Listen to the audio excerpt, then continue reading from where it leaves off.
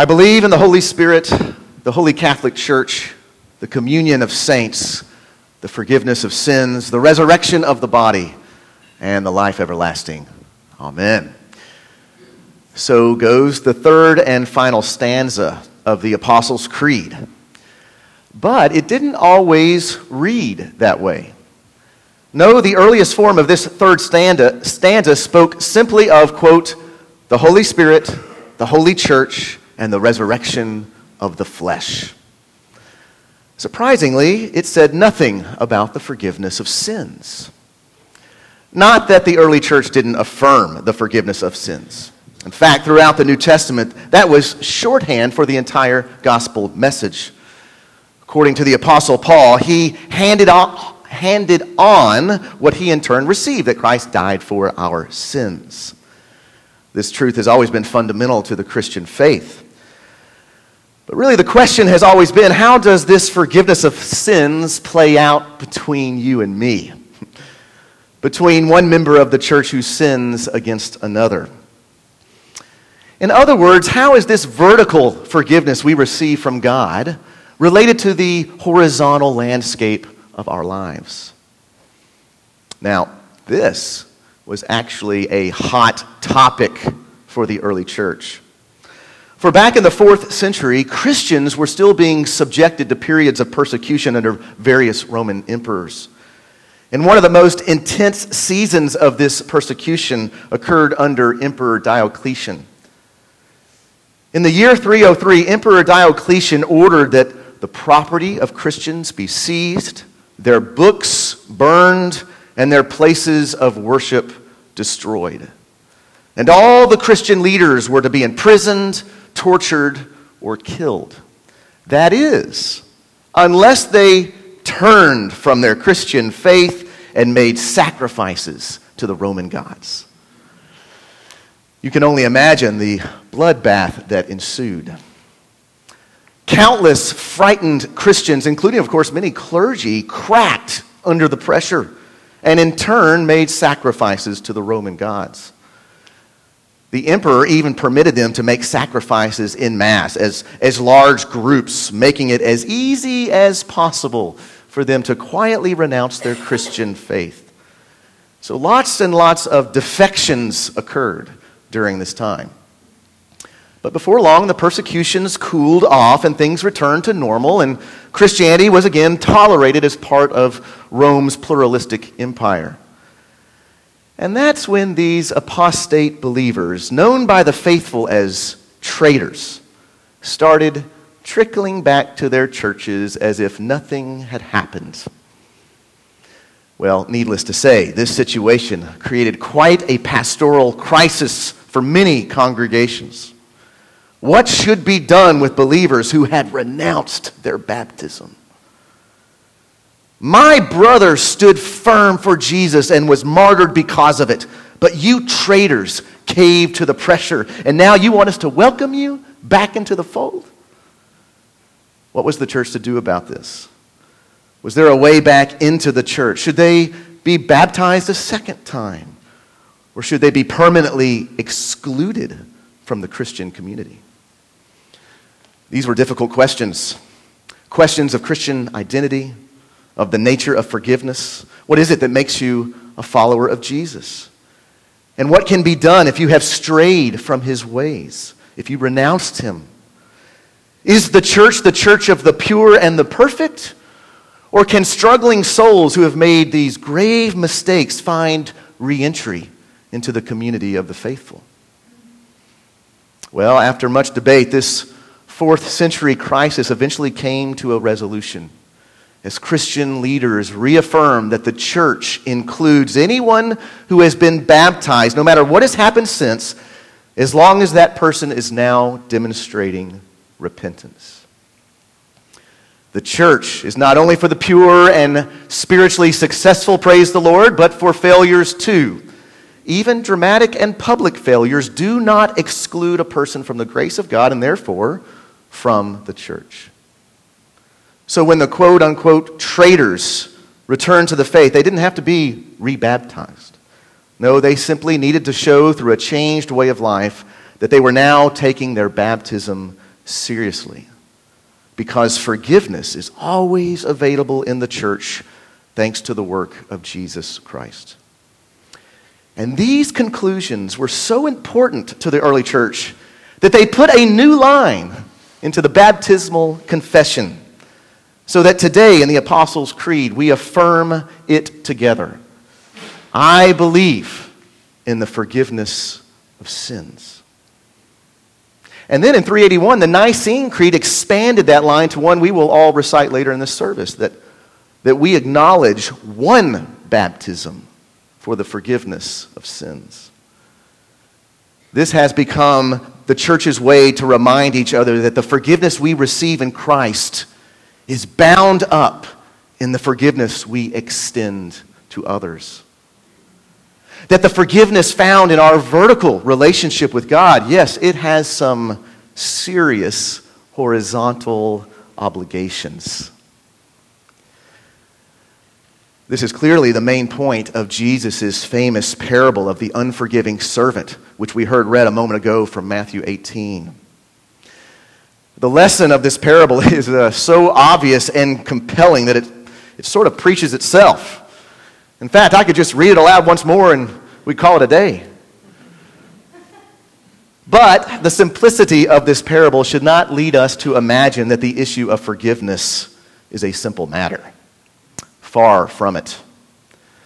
Extending forgiveness to others is as complex as it gets, and I hope to bring out some of these complexities here in a moment.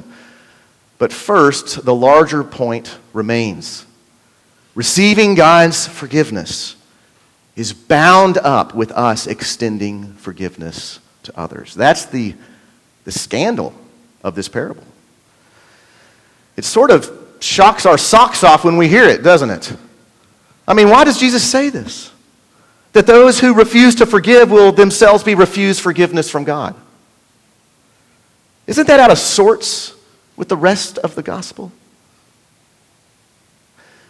Actually, not at all. For the New Testament speaks with one voice on this matter. Forgiveness isn't like a Christmas present that a doting grandfather gives to his sulky grandson, even as the grandson hasn't bought a single thing for anyone else. Forgiveness isn't like the meal that will be waiting for you back home, even if you fail to provide food for the hungry living next door. No, forgiveness is a different kind of thing altogether. Forgiveness is more like the air in your lungs. There's only room for you to inhale fresh air if you have already breathed some out. However, if you insist on holding it all in, refusing to give someone the breath of life they so desperately need, then you won't be able to take any more in for yourself. And before you know it, you will be the one who is suffocating. That's actually what jumped out at me this week as I revisited this passage. That line where it says that the slave seized his fellow slave by the throat, demanding that he pays what he owes. The irony here is that while he's cutting off the air pathways of his brother, he's the one who is actually about to suffocate. This one who has already been forgiven so much. He owed the king, as a literal translation would put it, a myriad of talents. Now, a myriad was the largest number in ancient Greek, the number 10,000. And a talent was the largest monetary unit back then, worth 6,000 denarii. Just to give you an idea of what kind of money we're talking about here, one denarius was about a day's worth of wages. So one talent by itself was already a huge sum of money, representing wages earned over the course of half a person's lifetime. Now, multiply that number by 10,000, and you'll have your myriad of talents. We're talking about a ton of money here. I think the technical term is a bajillion dollars. That's what the slave owes the king. It's an impossible debt to repay. But amazingly, we are told, out of pity for him, the king releases the slave and forgives this massive amount of debt. And so surely At that moment, a breath of fresh air fills his lungs. He is now finally free. And so what does he do with this newfound freedom? He immediately turns to his fellow slave and seeing that he owes him only 100 denarii, an amount that is 600,000 times smaller than the amount he owed the king. Well, he seizes him by the throat and demands that the debt be paid. You see what he's doing? He's holding in his breath. All that fresh air trapped inside his lungs so that now he's on the verge of suffocating himself. Tragically, he has locked himself out of God's forgiveness because his heart is locked up with resentment. This is a hard one. It's one of the many paradoxes of the Christian life. Like with your money, the tighter your grip, the more you spend it on yourself, the more miserable and discontent you become. But the more you loosen your grip, the more generous you are with your money, the more joyful and content you become. Such are the paradoxes of our faith. The last shall be first, the first shall be last. Those who want to save their life will lose it, but those who lose their life for Christ will find it. When I am weak, that's when I'm strong. Well, the same kind of thing is true when it comes to forgiveness. It is only the merciful who will receive mercy. And when the disciples ask Jesus, Lord, teach us to pray, Jesus replies with these words, forgive us our trespasses as we forgive those who trespass against us. And just to sharpen the point, he goes on to make this statement right after teaching his disciples what we now know as the Lord's Prayer. He says, for if you forgive others their trespasses, your heavenly Father will also forgive you. But if you do not forgive others, neither will your Father forgive your trespasses. Oh my. The New Testament does speak with one voice here.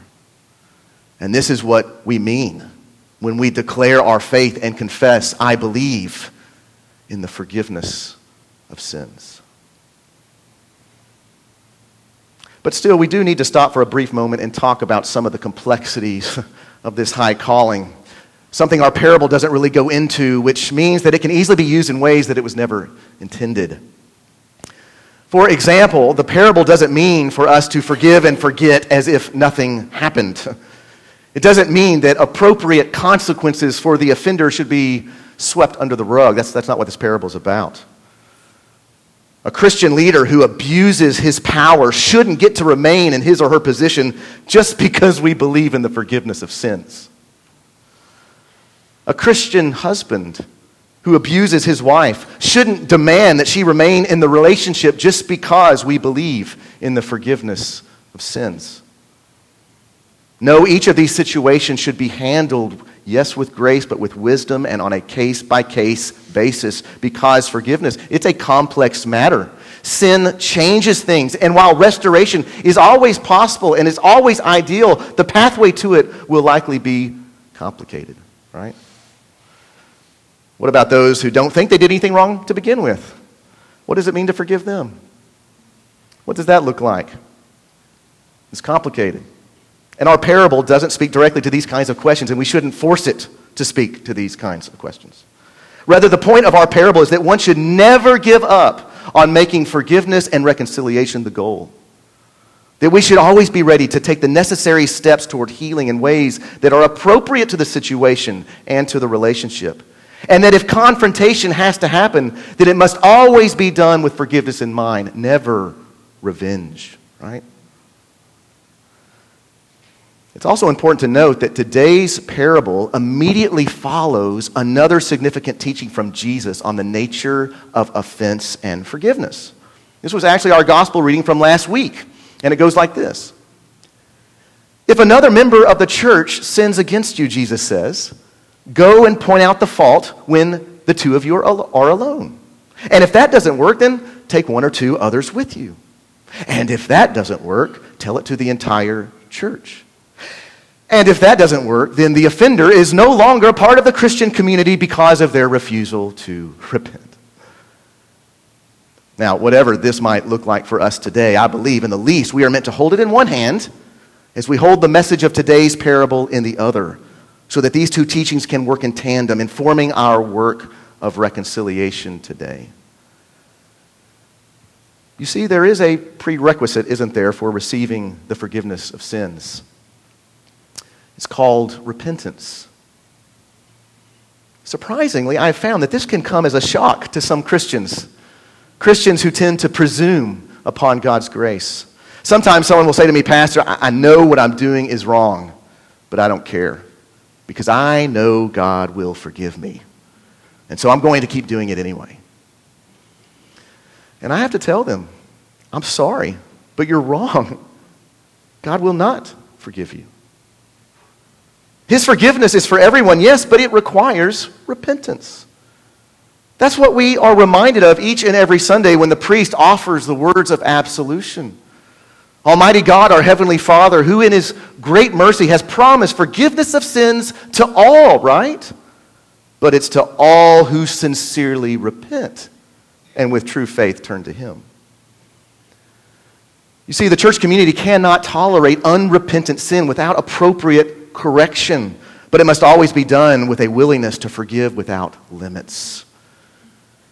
Our belief in the forgiveness of sins is a messy business, but it must always be done with great care and with great love, so that when it becomes for us a way of life, this messy work of repenting and forgiving, it becomes a beautiful expression of both the grace of God as well as the healing that He offers within His church. There's a reason that in the Apostles' Creed, the forgiveness of sins is listed under the third stanza on the Holy Spirit and the church, rather than the second stanza concerning Jesus. It's not because the church doesn't recognize that Jesus secures our forgiveness. Rather, it's because it recognizes that we are called to be a people who extend that forgiveness to others. And so I ask you, do you believe in the forgiveness of sins? Heavenly Father, we are quick to answer that question with a hearty yes when it pertains our own forgiveness before your presence. But it is so hard to extend that same forgiveness to others. Yes, it's complicated. Yes, it's messy, and we need each other to figure how to do this well and with love. But Lord, give us the courage and the strength to be a people that not only breathe in fresh air, but breathe it out to our fellow brothers and sisters. We pray this in the name of the Father, and of the Son, and of the Holy Spirit.